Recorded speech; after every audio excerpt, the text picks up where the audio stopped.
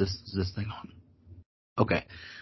Welcome to the Foursome Sports Podcast, and we have a jam-packed show for you. First, we're going to introduce you to our new segment, our Foursome Sports Update, where we talk about what's been happening over the last week in all of sports, international and domestic. And then we'll jump into conversation about our NFL superlatives and Madden re-rankings, where we talk about how Lamar Jackson is way overrated and should not have been on the cover of Madden 21. And then we'll move on to the ugliest NFL player, Pat McQuinston, where I'll very much urge you to stop the podcast, exit the app that you're listening in, and look up Pat McQuinston. And finally, we will talk about our fourth quarter takes. It's a new segment, and we'll use it to end on every episode, where Johnny will talk about some baseball. We'll go over some MLB superlatives as well.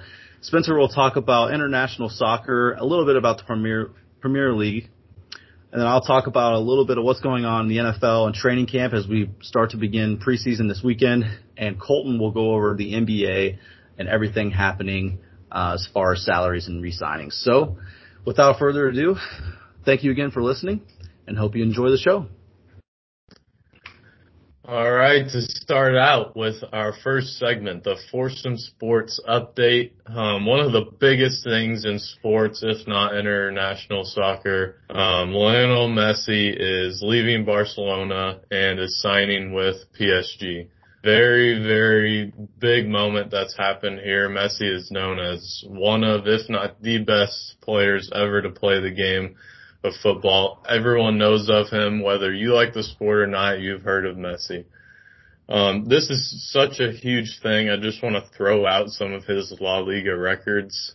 He's set the records for most goals in a season, most direct free kick goals, most assists in a season, most hat tricks, and most hat tricks in a season.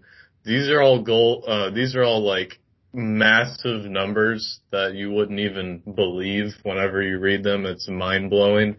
And I don't know if they'll ever be beat again in our lifetime.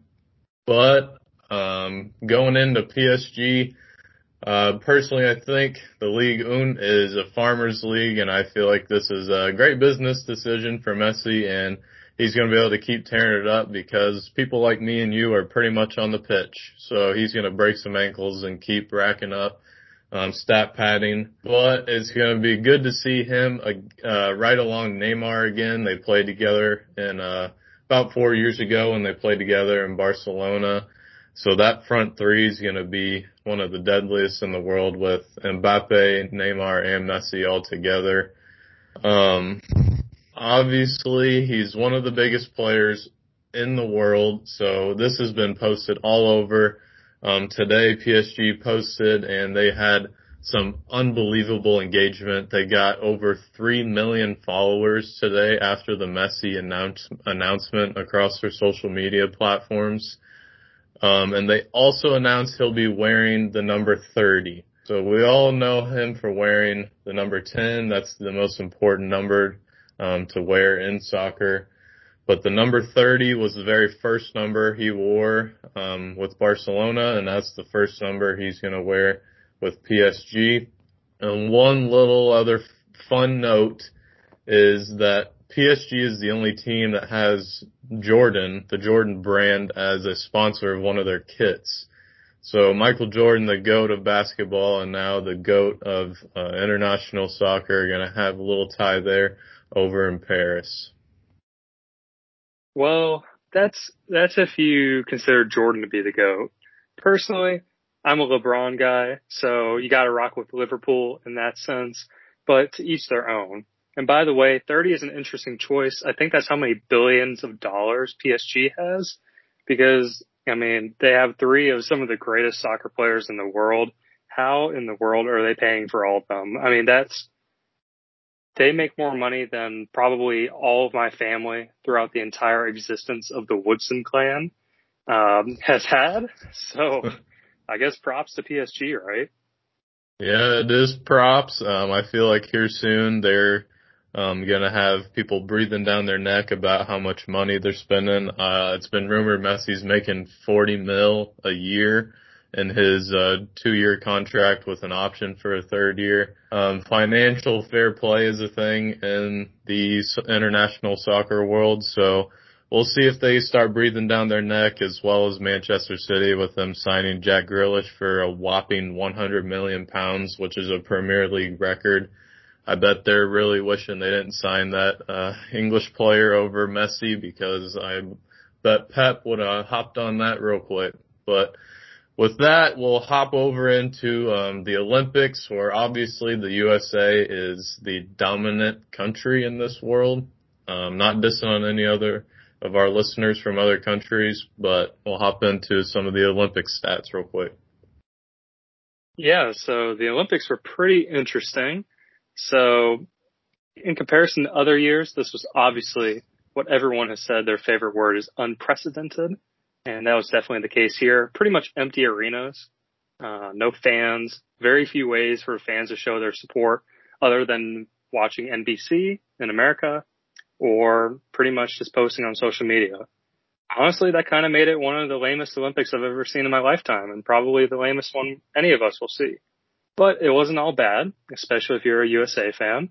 KD, he had a bananas game in the finals. He dropped 29 points, and that's 1 point less than 2 other games he's had, I believe, where he dropped 30. He's averaging about 30 points in gold medal games.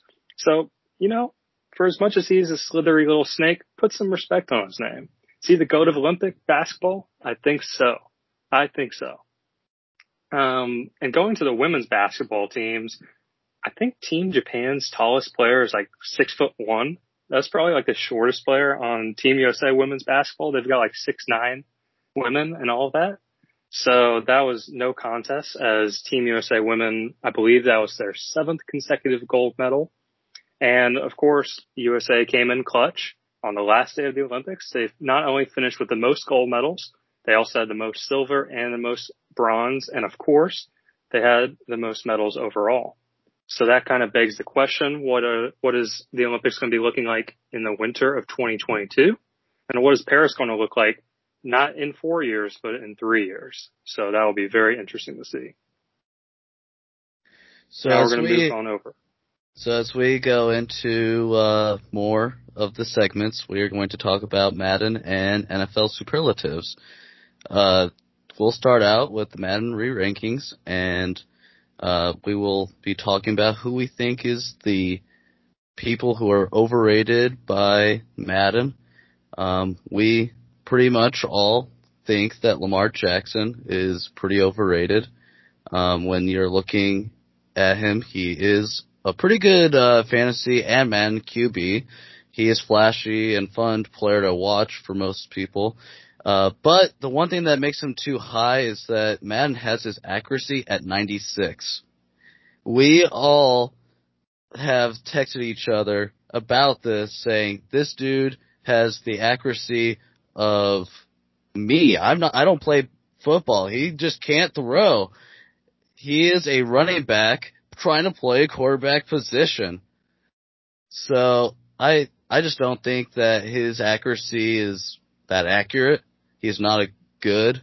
And I think another side note is that they have Josh Allen below him. And in my opinion, Josh Allen is probably a top 3 QB with Mahomes and Rodgers above him.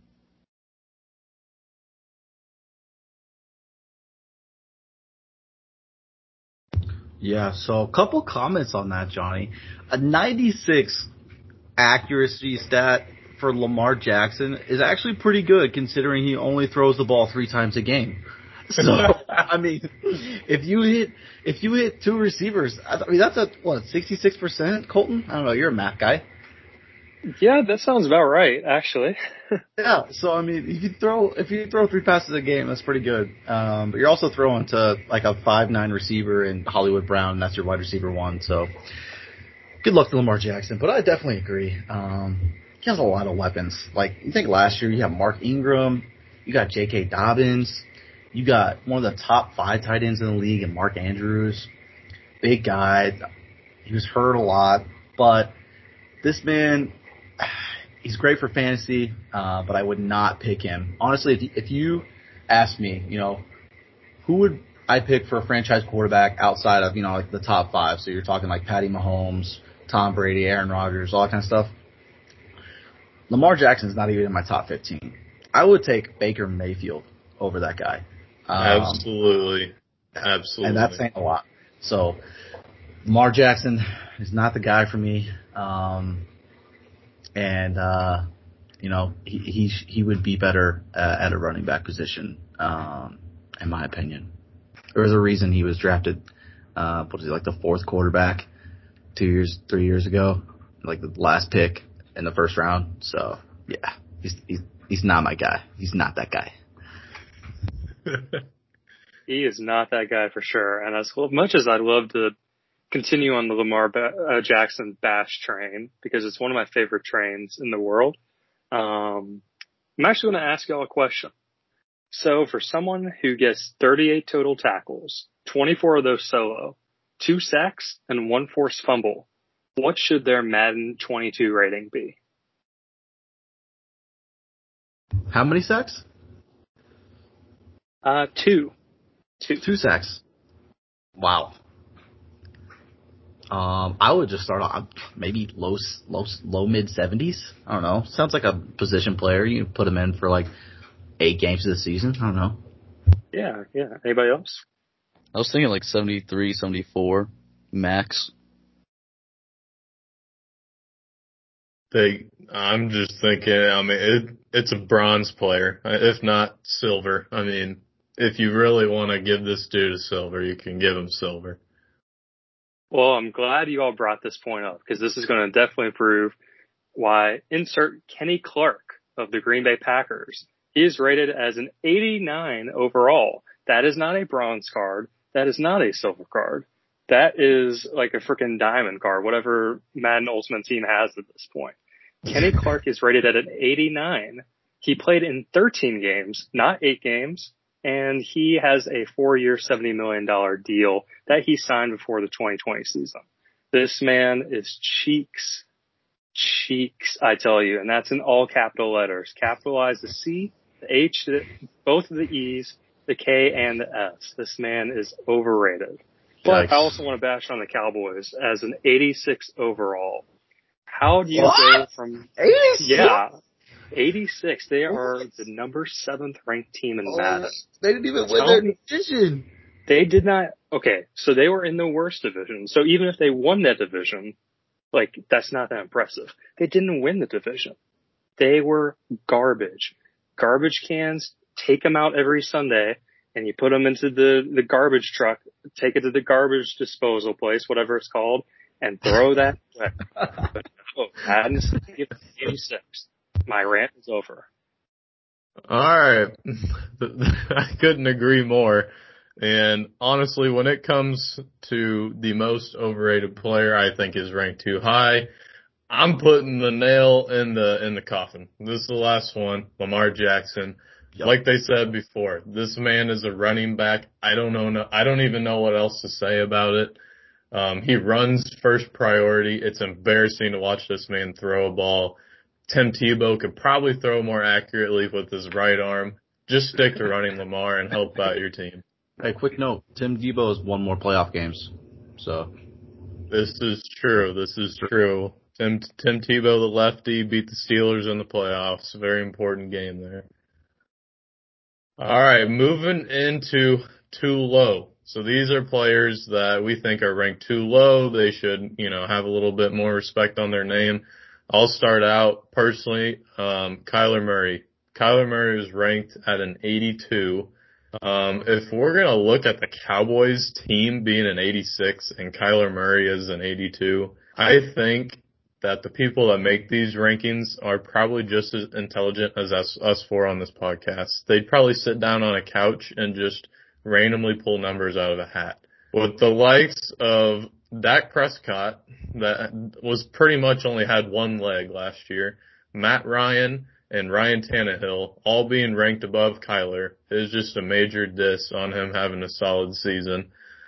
This upcoming season, I fully see him being able to produce even better numbers than what he had last year with the likes of A.J. Green, James Conner in the backfield, and with the rookie Rondale Moore. I see Kyler upping his ranking at least throughout the season.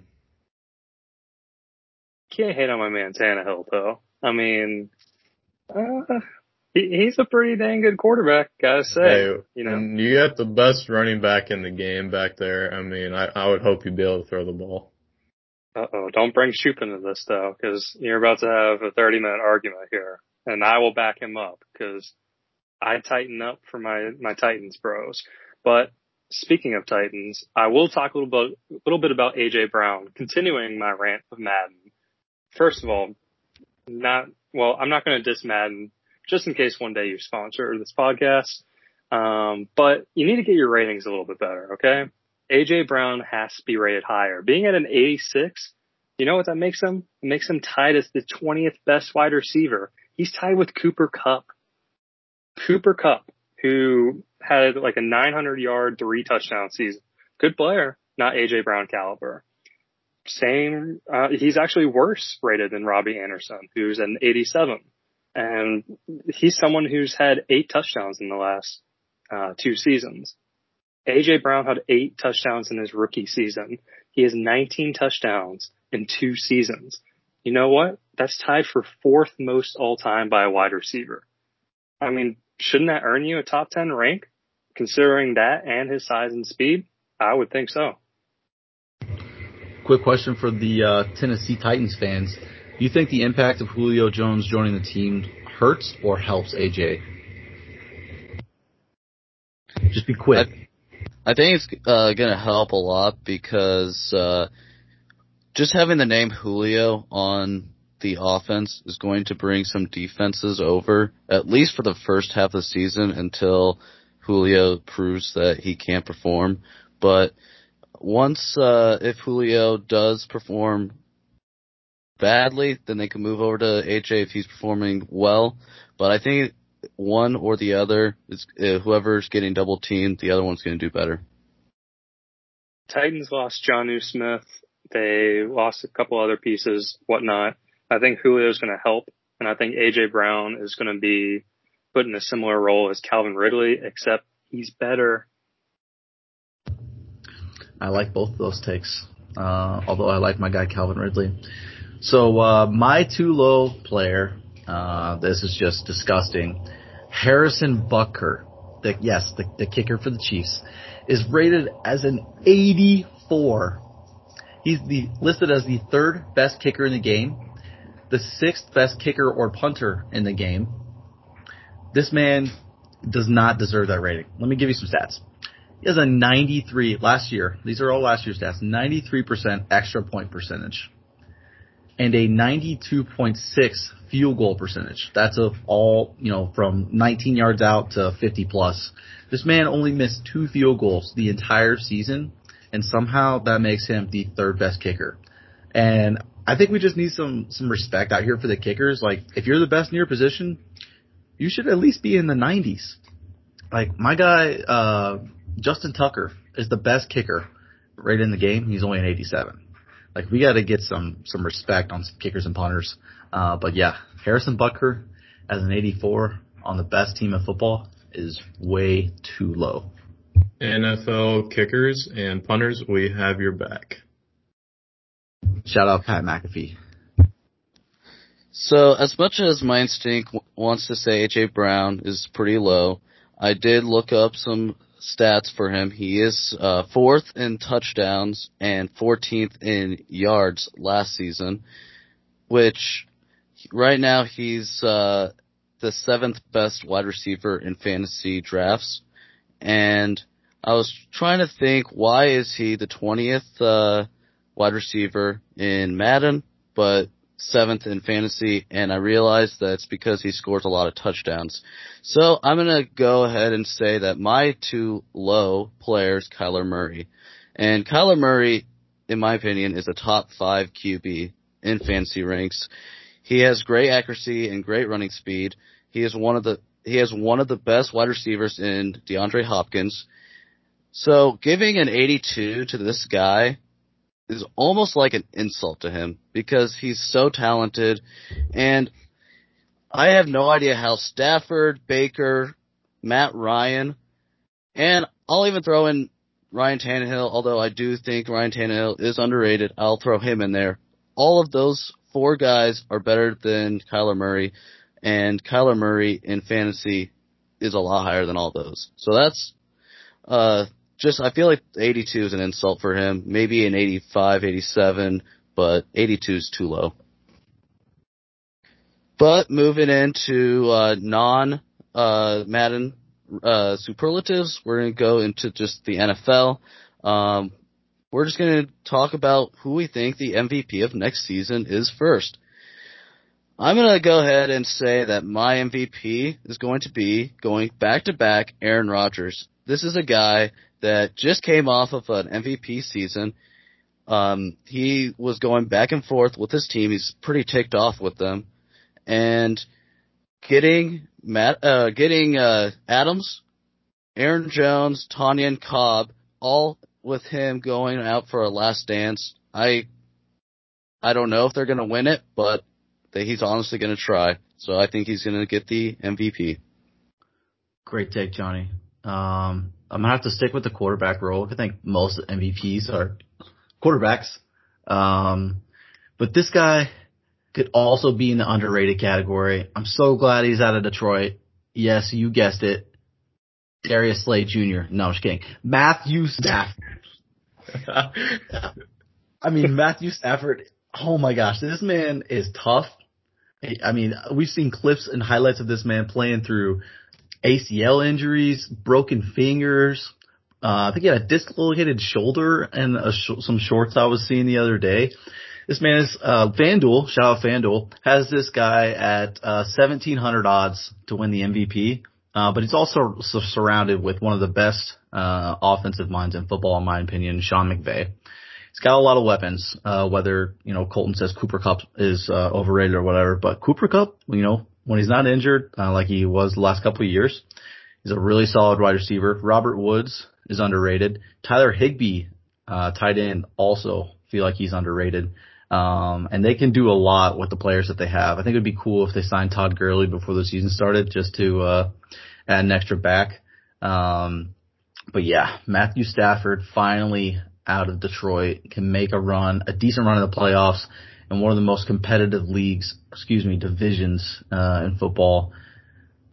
My man Matthew Stafford. He's got the MVP in the bag.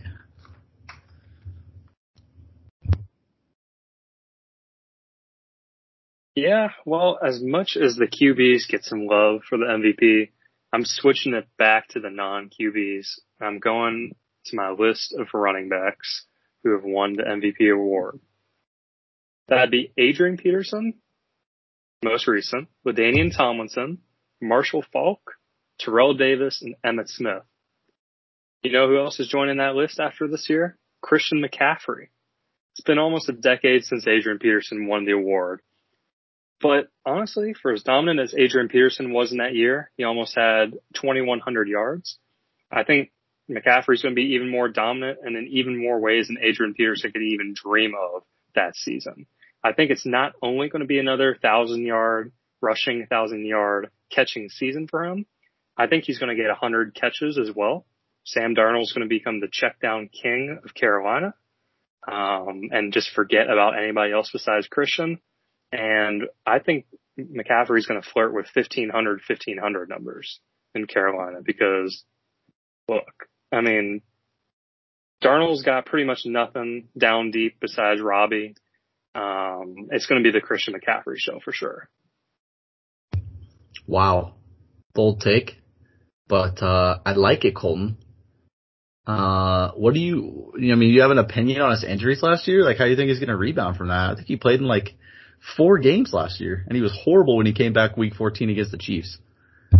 The dude's built like a freaking Tonka truck. The man is strong. I mean, all of my muscles combined would equal one of his quads.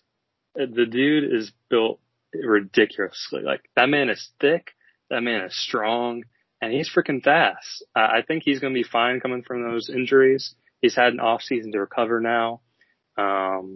And, you know, injuries are common with running backs, but I think he's strong enough to endure all that stuff. Honestly, that's a great point, Colton. I wasn't really for your take until you mentioned his muscular body. Thinking about that man running at me, I would no doubt have to have some to-go dude wipes on me. No doubt. Shout out Dude Wipes. One of the best brands out there, by the way, to keep your butthole clean. You would no doubt need some Dude Wipes after seeing this man run at you. But anyway, we're going into who I think will be MVP. Yeah, I mentioned he was underrated earlier, but yes, Kyler Murray. I know it's a bold take, but like I said, you're adding some wide receivers to your core. AJ Green has always been a number one wide receiver. He's going to be number two now. Hopkins is number one. Just like Johnny and Colton said, when you have two number one receivers, one of them's got to have double team, the other one's going to be open. So I feel like that is a great reason why he could be MVP, but also because the Cardinals had top 5 offensive line last year. They did keep most of those guys around, and this year they even got better depth. And I don't know if you guys have noticed this, but sliding is such an important thing in this new era of NFL quarterbacks. Lamar, Kyler, Dak, even for the love, Josh Allen runs a lot. If you know how to slide and get down before you're getting laid out by an absolutely massive defensive player, it's going to keep you around longer, and ultimately the best team at the end that wins the Super Bowl is the healthiest team. And I fully believe Kyler is going to be able to pull it off this year and win the MVP. Moving into Rookie of the Year. So, I personally got to go with Najee Harris. I know some other people may agree with this or disagree, but the Steelers are just so well known for being able to draft great running backs. Le'Veon, yes, he dropped off a bit. James Conner, great running back. He's now with the Cardinals, which will also help out with Kyler. And now Najee Harris, which is also a great running back. Statistically, was great in college. I see him being able to grow in the Steelers offense, and I think he can possibly win Rookie of the Year. Well, you know what? I'm also going with the running back for my Rookie of the Year, but it is not Mr. Harris. We're actually going to be going with Travis Etienne. I might have mispronounced that, so I'm just going to call my man Travis because that's a hard last name to pronounce. His name is Etienne. Oh, Etienne. It's like E.T. go home. Okay. Anyways, bad jokes aside. Bad jokes aside. This is a guy who is pretty willing to bounce around in different spots, whether he is the scat back, the split back, slot receiver. Heck, I could see him being a wide out going against some of the best corners, perhaps, just as a diversion. He's a guy that's definitely willing to bounce around for the Jaguars, and I think that's going to help him get a lot of touches. At the very least, he's going to be the Rookie of the Year for fantasy football. He's an awesome pass catcher, kind of like what I mentioned. He nabbed almost 50 catches in his senior year, and he averaged over 12 yards per carry. Or, excuse me, not per carry. That would be friggin' insane. Yards per catch.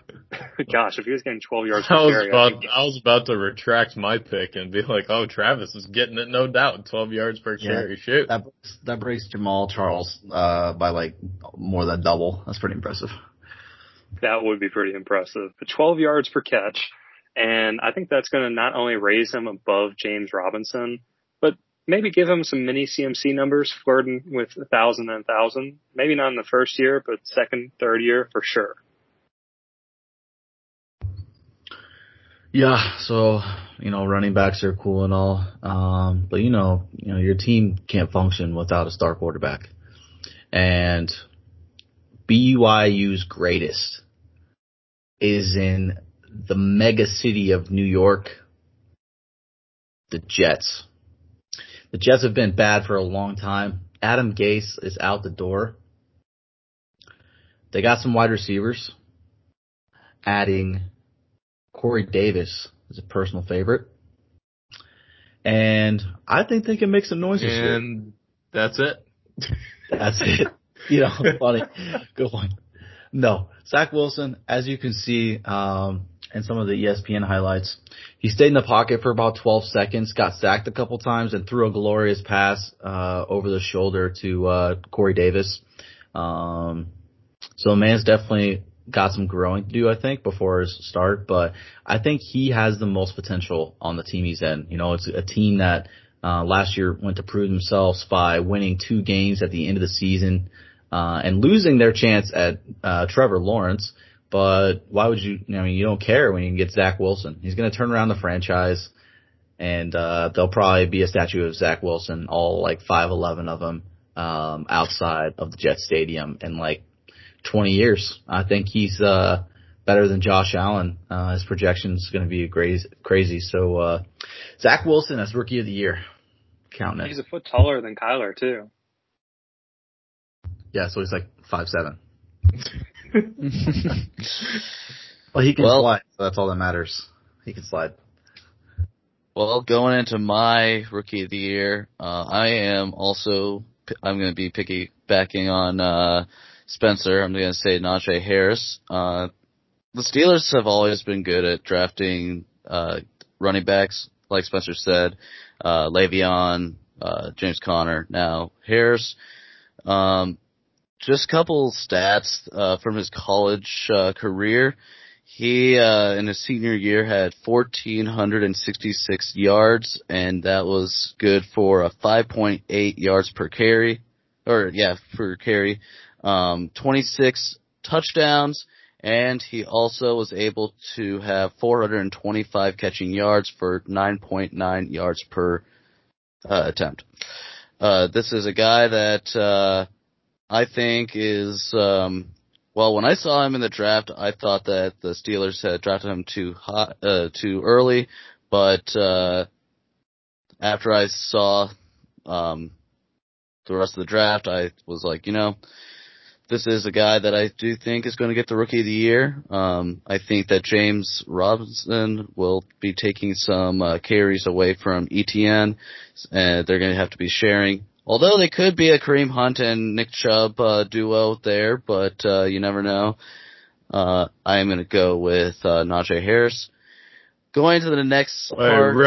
Wait, Johnny, real quick. I have a bold take for Rookie of the Year. I kind of want to get your guys' opinion. It's a player from LSU. I don't know if you can guess who it is, but his name is Ben Simmons. Rookie of the Year. This man's incredible. I don't know if you've seen, but a player that can help out his team so well with 61.3% free throw percentage is just incredible. I've seen him working on his threes, and I don't know. This dude's going to get Rookie of the Year. I fully believe it. The one thing is the man does not have any range. I mean, for being 6'10", you'd think that he'd be able to catch all the different contested, catches. No, the man is a walking brick for sure. Going into the next part of the segment, we're going to talk about our comeback player of the year. My comeback player of the year would have to be Dak Prescott. He's always been a pretty good quarterback. He's coming off of an injury. He still has a lot to prove, and especially in a not-so-good division. I could see him bouncing back from the injury and maybe even bringing a playoff run in Dallas. I like it. Usually popular players for comeback player of the year come off, they have spectacular stories. You can make a cool video about it, like Alex Smith last year. And I'll say Dak Prescott's, plus 175 for DraftKings Sportsbooks. Shout out DraftKings. But a player that is not getting a lot of talk and should be Tim Tebow. Let's hear it for Tim Tebow. Oh, yeah, Tim my Tebow. gosh. Oh, my Tim gosh. Tebow, the Florida legend, the Broncos legend. The man that never goes away. Exactly. God bless his soul. He is plus 3,300 for the MVP. excuse me, he's not an MVP player. Comeback player of the year. Comeback player of the year. Oh my gosh. So he's got some good chances. He's not an really. MVP for most Christian NFL player. That's the only MVP award he's winning. That's very true. So Tim Tebow plus 3,300 for comeback player of the year. He's playing on a young Jags team with Trevor Lawrence. Tim Tebow is he's very good shape. Almost as good a shape as Colton. So he's got a lot of muscle. He does a lot of charity work. Yeah, almost. He does a lot of charity work in the community, and he loves Jesus. So he should definitely be their tight end one and probably get comeback player of the year. Shout out to Tim Tebow. You're my idol. And the man is dummy attractive. I mean, if you see him take some reps in training camp, the man moves like he's a very, very fine man. So shout out to Tim Tebow. Yeah. Chill out. You can do this at the end of the podcast. You stop looking at pictures of him. He's gonna line up to people across him and just be like, "Sorry, dude. I'm praying for you," and just cross his ankles because he's got 90 outrunning ability. So gosh, you're gonna line up. You're gonna be a linebacker lining up against Tebow, and you just start hearing Jesus take the wheel, just faintly in the background, and that's when you know you're getting your ankles freaking tooken. But I'm going with the popular opinion on comeback player of the year. It's got to be Dak Prescott. I think Burrow is a close second in my opinion. I mean, I really like Burrow. The dude looks like a freaking badass smoking a cigar. But Dak just has more playmakers on his team. He's got CeeDee, he's got Gallup, Cooper, so many different weapons. I mean, if you can count Elliott as a competent player, then sure, he has Elliott too. But he has more playmakers than Burrow does at this point. And I think if Dak is going to lead this Dallas team to a top 5 offense in the playoffs in a freaking awful division, so bad, just so bad, then I think you book him for this award and you take it to the bank. I gotta go with Joe Burrow. He's such a solid QB, obviously going number 1 overall. He did not have offensive line. Them all being injured equals quarterback being injured. That was sad to see. Stopped him in his tracks. It looked like he was starting to gain traction and get going. But I believe Joe can make a solid comeback this season if his offensive line can protect him. I guess we will see. To move into the most overrated players in the NFL, I gotta go with Patrick Peterson. So this just took a little piece out of my heart saying that growing up, watching Patrick Peterson. I got this man's autograph when I was a kid right outside St. Louis. And he just wanted to get paid too much money. We couldn't keep him around anymore. He just had his numbers dropping. He was getting toasted. And every single time someone started to pass him up and leave him in their dust, he would get called for holding or pass interference. And it kept way too many drives going against the Cardinals last year. Cardinals were doing great scoring offensively, but just kept killing us on defense. And those offenses kept getting automatic first downs and it was killing us. I think personally the same thing's going to happen in Minnesota. He's used to playing in a dome. He won't, play as much. He'll play a little bit more in the cold just because of Green Bay, but I don't know. He's getting up there, and I saw something the other day of top 10 corners in the league, and he wasn't even listed. So that just tells you, how far he's fallen off his game. Interesting that you bring up Patrick Peterson. This morning, I was getting ready to go to work and do my morning routine, and I looked over at my toaster, and I was expecting to see some bread pop up, but I actually saw Patrick Peterson, because that man is the definition of toast. He gets burned so much. I don't know how he's making the money he thinks he's worth. It's daylight robbery, Colton. Daylight robbery. Absolutely. I'll tell you another daylight robbery. Insert rant about Jadeveon Clowney. This is a former Tennessee Titan. Gosh, it pains me to say that after his 0 sack season he just had with us. The dude is he's like Ben Simmons being a walking brick, except the football version of that. Sometimes you just need to see something with your own two eyes to believe it. He's just not the impact player he was coming out of high school. He was one of the top recruits like ever. And maybe he fits better into the Cleveland Browns D line, but he is yet to prove his worth. He's never had a double-digit sack year since being drafted in 2014. That was 7 years ago. He's never had 60-plus tackles. He's allergic to tackles. The man is allergic to sacks because, like I said, he's never had double-digit sack year. He's a bona fide bust. He's allergic to success. He is basically a Kwame Brown in a football form. He should be the most dominant edge in football. He's 6'5", 270, 4.5, 40-yard dash. But in my opinion, he's just like a girl from Christian Mingle. You want to commit to them, but in the end, she's just a tease. That's all I have to say. Oh, God. Wow. I have never heard so much clowny hate in my entire life. I mean, when you got clown in your name, you better be you better be ready for the heat. Guess so. Yeah. Colton just sold me. He sucks. He's overrated. I'm sold. That's the worst player ever in the NFL. All right. I'll move into my most overrated player, and on a team that I absolutely despise, almost more than the Raiders and the Ravens, the Pittsburgh Steelers. And that player is Deontay Johnson, also known as Mr. Drops a Lot. Yes, this man drops a lot of passes. And it's bad when you're on the number 2 throwing offense in the NFL, because you had no run game last year. But you have good wide receivers, but they're obviously not too good if they can't catch any passes. So yeah, Deontay Johnson, Mr. Drops a Lot, very overrated. Although I will comment, he is rated properly on Madden, I think, at an 81. Although I'd say Chase Claypool might be better for him, but there's no way Deontay Johnson should be considered wide receiver 1 on that team, because he drops a lot of passes. Shout out Spencer's dad, because he doesn't like Deontay Johnson either.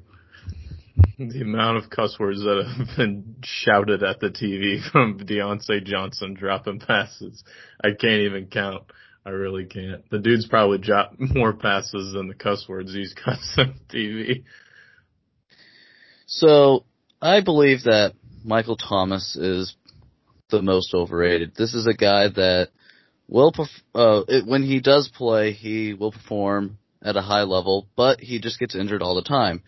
Now, this may be because I got pooped on in the draft last year by drafting him first round, and he was only played like 2 or 3 games the whole season. But he had the most receptions a few years ago, but last year he didn't really play that much. Without Drew Brees, I'm not sure that he will be able to compete at that level that he was a few years ago, and for that reason, I think he is overrated. He is someone who I believe will be in the top 20, but I don't think he's going to be a top 5 guy like everyone thinks he is. Yikes. I don't even think he's going to be top 20. I think they said he had like 2 or 3 offensive surgeries, on the same like lingering injury. So I don't think he's got it. Plus he's got, go ahead. If Deontay Johnson is Mr. Drops a Lot, Michael Thomas is Mr. Slant. Because that is the only passes that man ever catches is within 3 yards of the line of scrimmage. Yeah, and just a quick Saints rant. I hate the Saints this year, especially in fantasy. Don't draft anybody. Don't draft Alvin Kamara. I mean, he's just like gonna have no upside. I mean, Taysom Hill's gonna take all of his snaps like Lamar Jackson. Jameis Winston needs to be freed. He needs to go he got LASIK on the offseason, so he can see which player is his now. He's not going to go 30 for 30. Not ESPN 30 for 30, like 30 touchdowns, 30 interceptions is what I was referring to. So, yeah, Saints, stay away from the Saints if you're drafting fantasy. But definitely agree. Michael Thomas, overrated. Here is one thing that we're going to go into the next segment. I know since we tangled that bait right in front of your face at the very beginning of the episode, Jake said the ugliest player. Well, now I'm going to allow Jake to introduce this player. Go for it, my friend. All right. You've waited long enough. The time has come. I'm going to say his name, and I'm going to tell you what you're going to do. I'm going to say his name.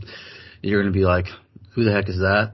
I'm going to give you some stats, and you're going to be like, okay, this is a joke. You're going to exit your app, and you're going to look this guy up, and his brother if you want to, and you're going to be like, what in the Peyton Manning, Andy Dalton, Trevor Lawrence did you just show me? That's a great summary. So, are you ready for this? Ugliest player, Pat McQuinston. I'll spell it for you. P-A-T, last name M-C-Q-U-I-S-T-A-N.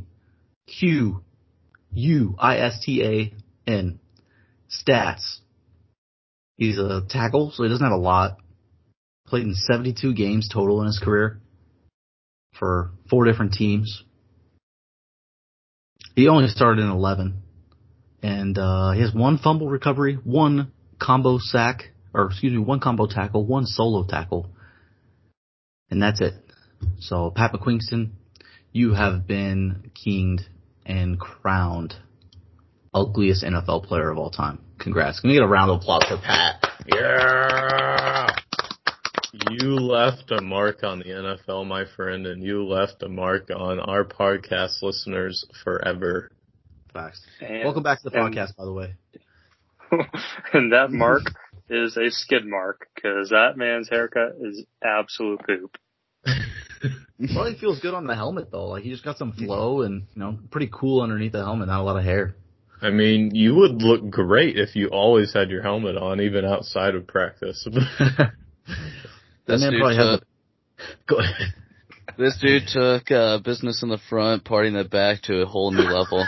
Yes, he did. I was going to say, he probably has the largest hat collection known to man. If I'm this man's girl, I'm not going to say that. That's not appropriate for the podcast. And guys, I promise it will not be hard to find this photo. Like Jake said, you can pause it or just keep it playing in the background. But if you search Pat McQuinston, go on Google, hit images, you'll know exactly what image we're talking about. Oh yeah, we'll put it on our Twitter feed as well. So check it out at Foursome Sports on Twitter. On that note, we are going to move to our last segment of the night. This is going to be called the fourth quarter takes. Each of us are going to come in with a topic or question that we will be talking about. And I will start with the MLB. So the NL East and the AL East are both very interesting races. You got the Red Sox and the Mets, who both were leading the divisions, and they ended up going 2-7 each last week to get dethroned by the Phillies and the Rays. The Phillies are now on an 8-game winning streak. They're 8-1 since the trade deadline. They now lead the division by 2 games. 7 of the 8 games they won by 3 runs or less. And Bryce Harper in those games is 12 for 33 with a .363 batting average, 4 home runs, 8 RBIs. Question is he going to be a possible candidate for the MVP? In my opinion, I think he is a very underrated pick for that. A lot of people may pick Tatis Jr., but Bryce Harper definitely has some reasonings why he could win it. The rotation is very underrated. Zach Wheeler could be a Cy Young candidate. Aaron Nola, Kyle Gibson that they just traded for. Zach Eflin's been on the shelf, but once he comes back, that'll be good. And then they have Velasquez and Matt Moore. The Mets also are 6-2 since the trade deadline, but they're 2 games back on the Phillies. In the AL East, the Rays are 6-2 since the trade deadline. They have a 4-game lead. Their only big trade in the trade deadline was getting Nelson Cruz. They're playing right now with chemistry. And the Red Sox being 2-7, they're now 4 games back. They do have the second wild card. But the Yankees and Blue Jays are right on their heels. Both of them are 8-2 since the trade deadline. The Yankees are 6 games back, and the Blue Jays are 7 games back. The Yankees got Rizzo, Gallo, and Andrew Heaney. The Blue Jays got Barrios, and they have a pretty good rotation with Ryu, Ray, Barrios, Manoah, and Matz. Guerrero may be getting some MVP votes, and they had a lot of All-Stars in the All-Star voting. And going on to Spencer for the Premier League. Thanks, Johnny. So going into a big move that happened, it kind of was shadowed by Messi, one of the biggest transfers, I would say, of all time. But Romelu Lukaku is signing with Chelsea right after Inter Milan's president says Lukaku is a key squad player and he will be with us this season. Ultimately, this shows how much money talks in the sport. And COVID obviously caused a lot of problems for large football clubs across the world. And Inter just ultimately could not turn down £98 million. Personally, I think I am a Chelsea fan, but they are one of the best run clubs in football when it comes to the business side as well. They run a very smooth loan system where they have scouts go out and scout young players across the world. And then Chelsea then buys them and they'll train them while they're young to grow them into potential squad players. If those players are kind of fringe players and can't break into the first team, then Chelsea will loan them out for an annual fee so they can gather revenue for that player. And then they'll also get playing time. So ultimately this develops their career, but also is bringing in revenue for the club that's loaning out the player. So one quick thing that I just want to throw out there of how well this system works.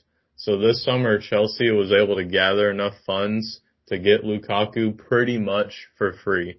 So they were able to sell Tomori, Gai, Giroud, Moses, Tino, Samu, Bate, Ugbo, and Tammy is rumored to go up in these next couple days for around £35 million. All of these numbers that we sold these players for totals to exactly £98 million, which is what we were paying for one of the best strikers in the world. So this just shows what you can do with this loan system. I personally don't know why many other teams don't do it. A lot of the world looks bad upon this because you're kind of using young players and throwing them all across the world. But they're able to grow their career and eventually play for the club that originally believed in them. And I feel like this is just a great way to do business, but also to keep your club competing at a top level, which we just won the Champions League. So I'm still beyond hype about that, and it shows up in my dreams. But adding Lukaku to the front line is going to be beautiful going into this next season. And I fully believe Chelsea could pull off winning the Premier League this year. I'll pass it over to you, Jake. Yeah, my first comment is that Chelsea is not going to win the Premier League because City is still in the Premier League. So I hope you like that game. And who won the biggest trophy that you could win in the world? Oh, I think it was Chelsea. I think it was Chelsea. And oh wait, who did they beat? I think it was Manchester City. And the first couple games even before that, I think Chelsea beat Manchester City both those games. That's interesting how that works, isn't it? Yeah, you guys cheated. That's why. So. Oh, we cheated. Oh, yeah. Okay. That's okay. I mean, looking for a comeback season. I mean, honestly, does the biggest trophy in European soccer even matter? No. Like, we win the Premier League. Okay. We're gonna lose listeners on that one. The Concacaf Cup, man. We win it every year. It's like, come on, the Caribou Cup. Sorry, we win that every year. Oh my gosh. Okay. Yeah, with your B and C team. Exactly. Our B and C team can beat any A team. All right, moving on because I don't know anything about Premier League soccer except I'm a bandwagon City fan. I'm going to talk a little bit about the NFL. I have some interesting questions for you guys. If you don't know, I'll inform you. But the Colts season is over. You know, there's all this hype. Tennessee guys are happy. I'm pretty sure in last week's episode I said that the Colts would win the division. and then Carson Wentz went out and Carson Wentzed, and the best lineman in football went down with the same injuries, with a weird time frame of 5 to 12 weeks coming back, and that is both Carson Wentz and Quentin Nelson. So the Colts season is over. I mean, anytime you lose a QB like that, I mean, you might as well call Phillip Rivers, see if he can, offer some babysitting in the stadium for his 10 kids, to see if he can come out of retirement, because you need this man to be a QB. Your QB now is either the 2020 fourth rounder Jacob Eason out of he played 2 years at Georgia, and then he went and played for Washington in the Pac-12. Played in 13 games, had 405 attempts, or had 260 completions on 405 attempts, 3,000 yards. Honestly, not a bad season, but the Colts drafted him in the fourth round. Never started a game, no career snaps. Also, their third string quarterback. Well, I'll note Jacob Eason's CBS Sports ranked him the 20th best backup quarterback, which is not good out of 32 teams.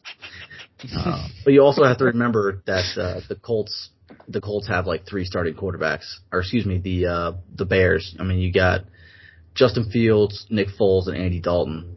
So I mean, all those three guys are better than Jacob Eason, I'd say. But yeah, that's what the Colts are going with right now. So not good for them. So I'd say the Colts season is just over at this point. Hopes of the division are gone. But you pay Darius Leonard, so I guess that's all that matters. Trevor Lawrence, I understand, probably one of the greatest quarterback prospects in the draft for a while. But Madden ranks this man, again, never played an NFL snap. Madden ranks this man at a 78 over Jared Goff, Joe Burrow, Cam Newton, Jimmy Garoppolo, which those last two are understandable. You're telling me he's 4 points away from Kyler? Yeah. And he's ranked 3 better than Ryan Fitzmagic. I mean, one of the best quarterbacks in the league. It's incredible what long hair can do. I'll tell you this. Oh my gosh. It really is. It's so mesmerizing that I feel like you get overrated. I don't know if you guys have seen my fiance, but when I had my flow, I guarantee that's why I was able to get her, because I'm uglier than sin. But that flow increases your rating, and I fully believe that's what's happening to Trevor Lawrence. They're falling for his mesmerizing flow. Gotcha. There's a relationship tip there provided to you by Spencer Lundgren. If you can't get a woman, grow out your hair, and you'll get one. But I just highly recommend. Highly recommend. I want to name a few other quarterbacks that just blow me out of the water. They have Trevor Lawrence. Again, I will remind you, has not played an NFL snap. Better than Jameis Winston, Carson Wentz, Daniel Jones, and then I'll go back to way in the beginning of our podcast. Underrated players. Gardner Minshew is ranked the 38th best quarterback at a 69. I don't know if they just did that because he's got a mustache. But yeah, that's just disrespectful.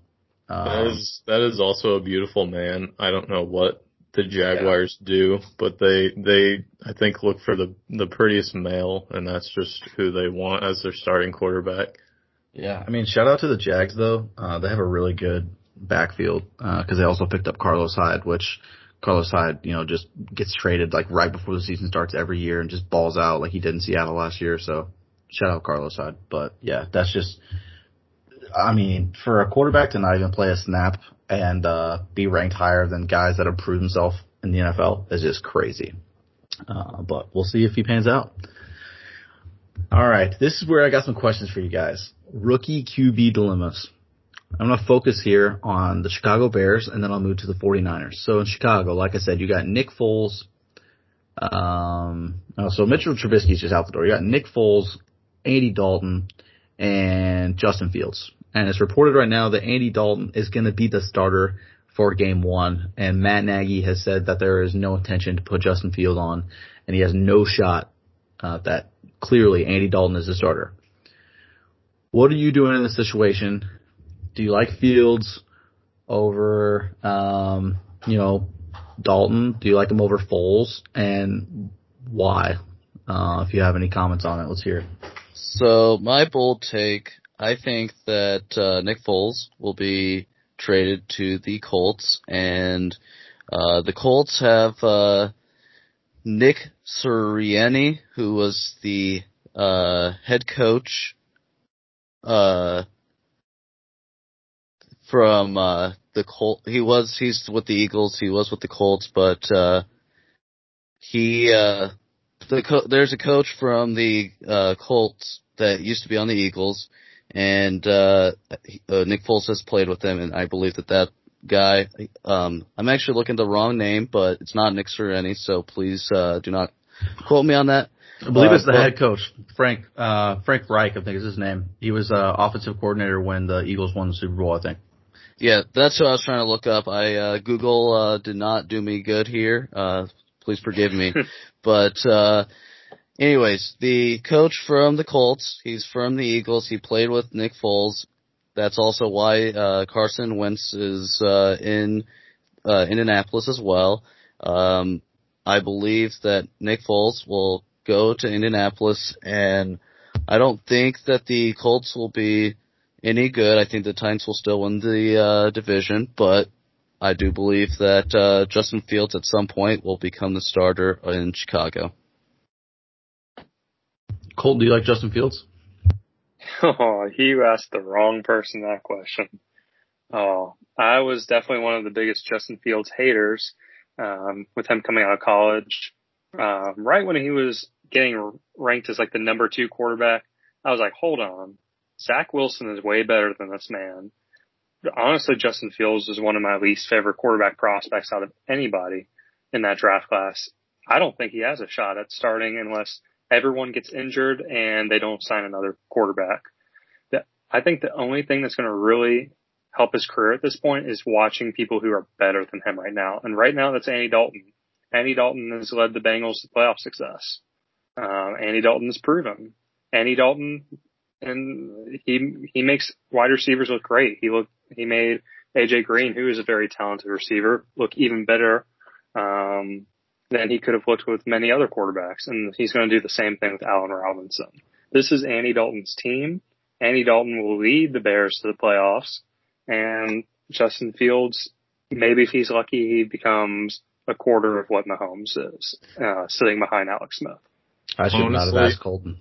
Yeah, I really do. I agree with Colton. I'm sorry, but he mentioned a lot of things that were great about Andy Dalton. And one thing that he happened to miss that was like number 1 on my chart was his hair and facial hair matches the uniform. So I don't know if you guys remember this, but it's a weird stat. So he played with the Bengals, okay? So his hair matches that uniform, and that's how we remember the great Andy Dalton. But when he was in Dallas, that doesn't match silver and navy blue, and that's why he was disappointing to watch. Now he's with the Bears. You could put this man in the MVP race if you really want. He matches so well. My thing is, I think Chicago's like almost in win now mode. I mean, you have one of the best defenses in the league. David Montgomery, I think he's rising. You also got Mooney on the offense. So I think if they got the right guy at the helm, they have a really, really good shot of making the playoffs and making a little run. Kind of like the Browns do. I'd say they're comparable to the Browns. They got a lot of good guys. They just need to piece it together and make a good run for it. So good responses. Last one. I'm not sure if you guys know a lot about this, but the New York Giants, shout out all the Giants fans out there, Jason Williams, are a mess right now. There have been 4 players that have retired in the first few weeks of training camp, including Zach Fulton, which announced his retirement from the NFL early last week.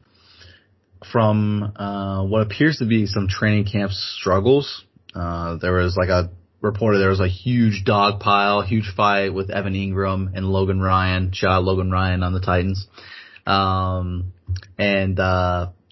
Even Daniel Jones jumped in on this pile. He was at the bottom, they reported. So a lot of these guys are leaving. So all that happens. And of course, Joe Judge comes from the Bill Belichick train of coaches, which is insane. That chain is just so successful.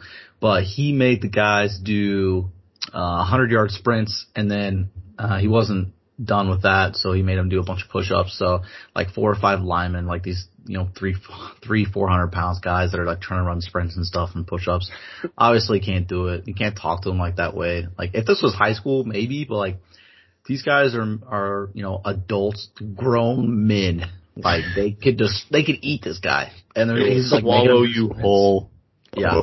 So like all these fans were reporting like it's just super quiet, like nobody is saying anything. All you hear is Coach Joe Judge just cussing at him, blowing his whistle. So things in New York are not good. And I think Joe Judge is comparable to Dan Campbell, which when he was hired as coach in January in a press conference, he said, and I quote, "We are going to bite a kneecap off."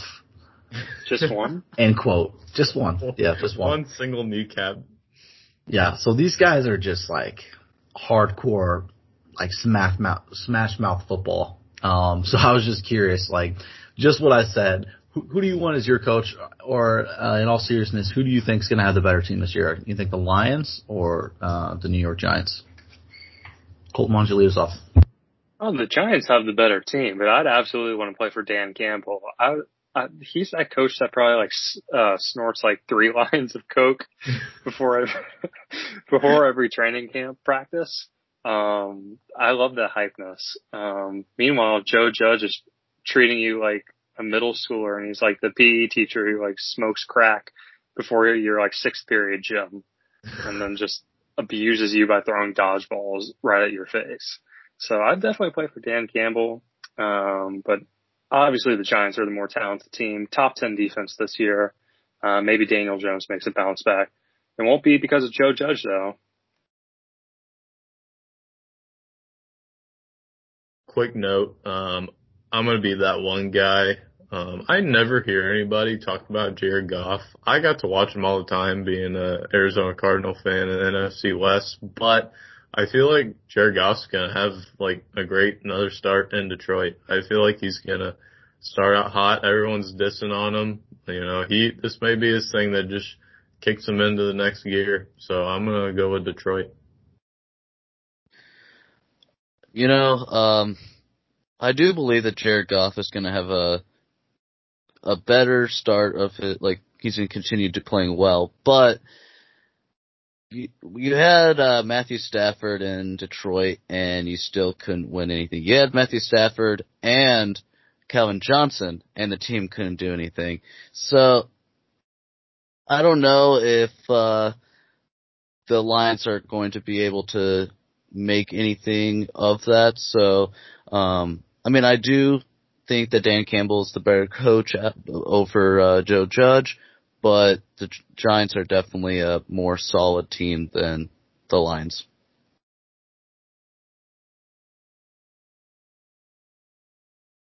Colton, go ahead and take us home on your 4th quarter take, and we'll wrap this podcast up with your take.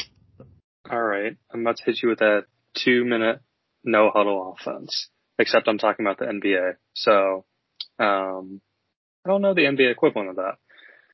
First question that is rhetorical. What is Dennis Schroeder doing? He is with Joe Judge smoking a crack pipe. He turned down a huge 4-year, $80 million deal with the Lakers. He went to the Celtics today on a mid-level exception deal 1 year. Maybe that's good if he like bounces back this year, has a pretty good scoring year. But the man has just, I don't know what he's doing. Maybe it's his agent. If I'm him and that's my agent doing that, peace out. Like, you're getting fired. You're out of my life. I don't need your advice. I'm going to a life coach. Like, anybody would have better advice than that agent. He went from being one of the brightest young stars in the NBA. You know, with the Hawks, he was averaging almost 20 points a game this last season. He thrived in the bench role for the Thunder. He almost won a Sixth Man of the Year.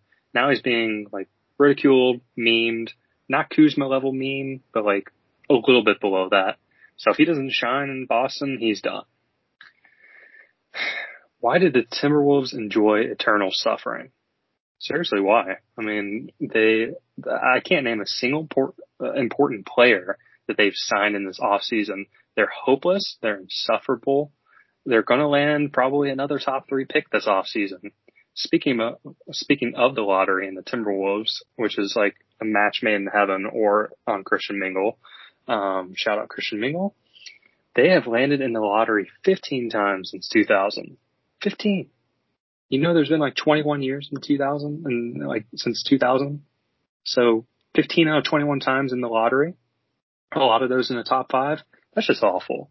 Just pitiful, awful, horrible, no excuses, terrible management, terrible team, terrible coaches. Only good thing is Cat. And, well, he's been a disappointment too. The Blazers, I think they asked for the crack pipe too. This is a team that I don't know what their management is thinking. Are they trying to compete for the playoffs? Or are they trying to compete for the number 1 pick?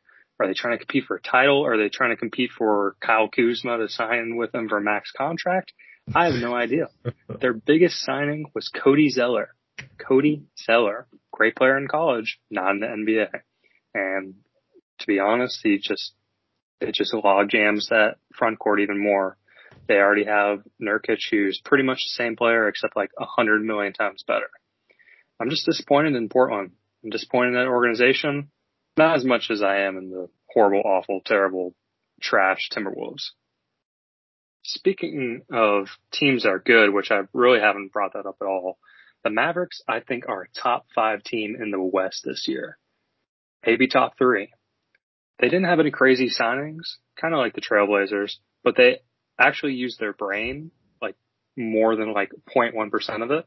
And they made some smart moves. And one of those was Reggie Bullock signing with them. Let's be honest with Reggie. He's a one-dimensional player. He wouldn't drive to the paint to save a school bus full of children, but the man can shoot as good as Hawkeye.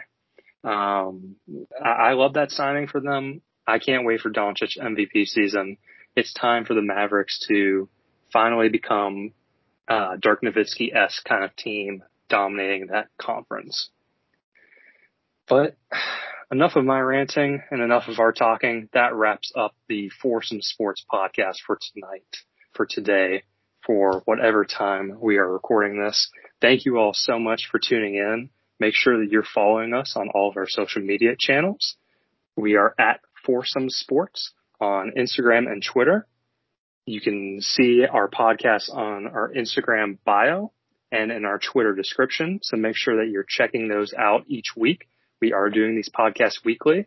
So please stay tuned for that and be staying tuned in all the comment sections for us trolling some poor, unfortunate souls.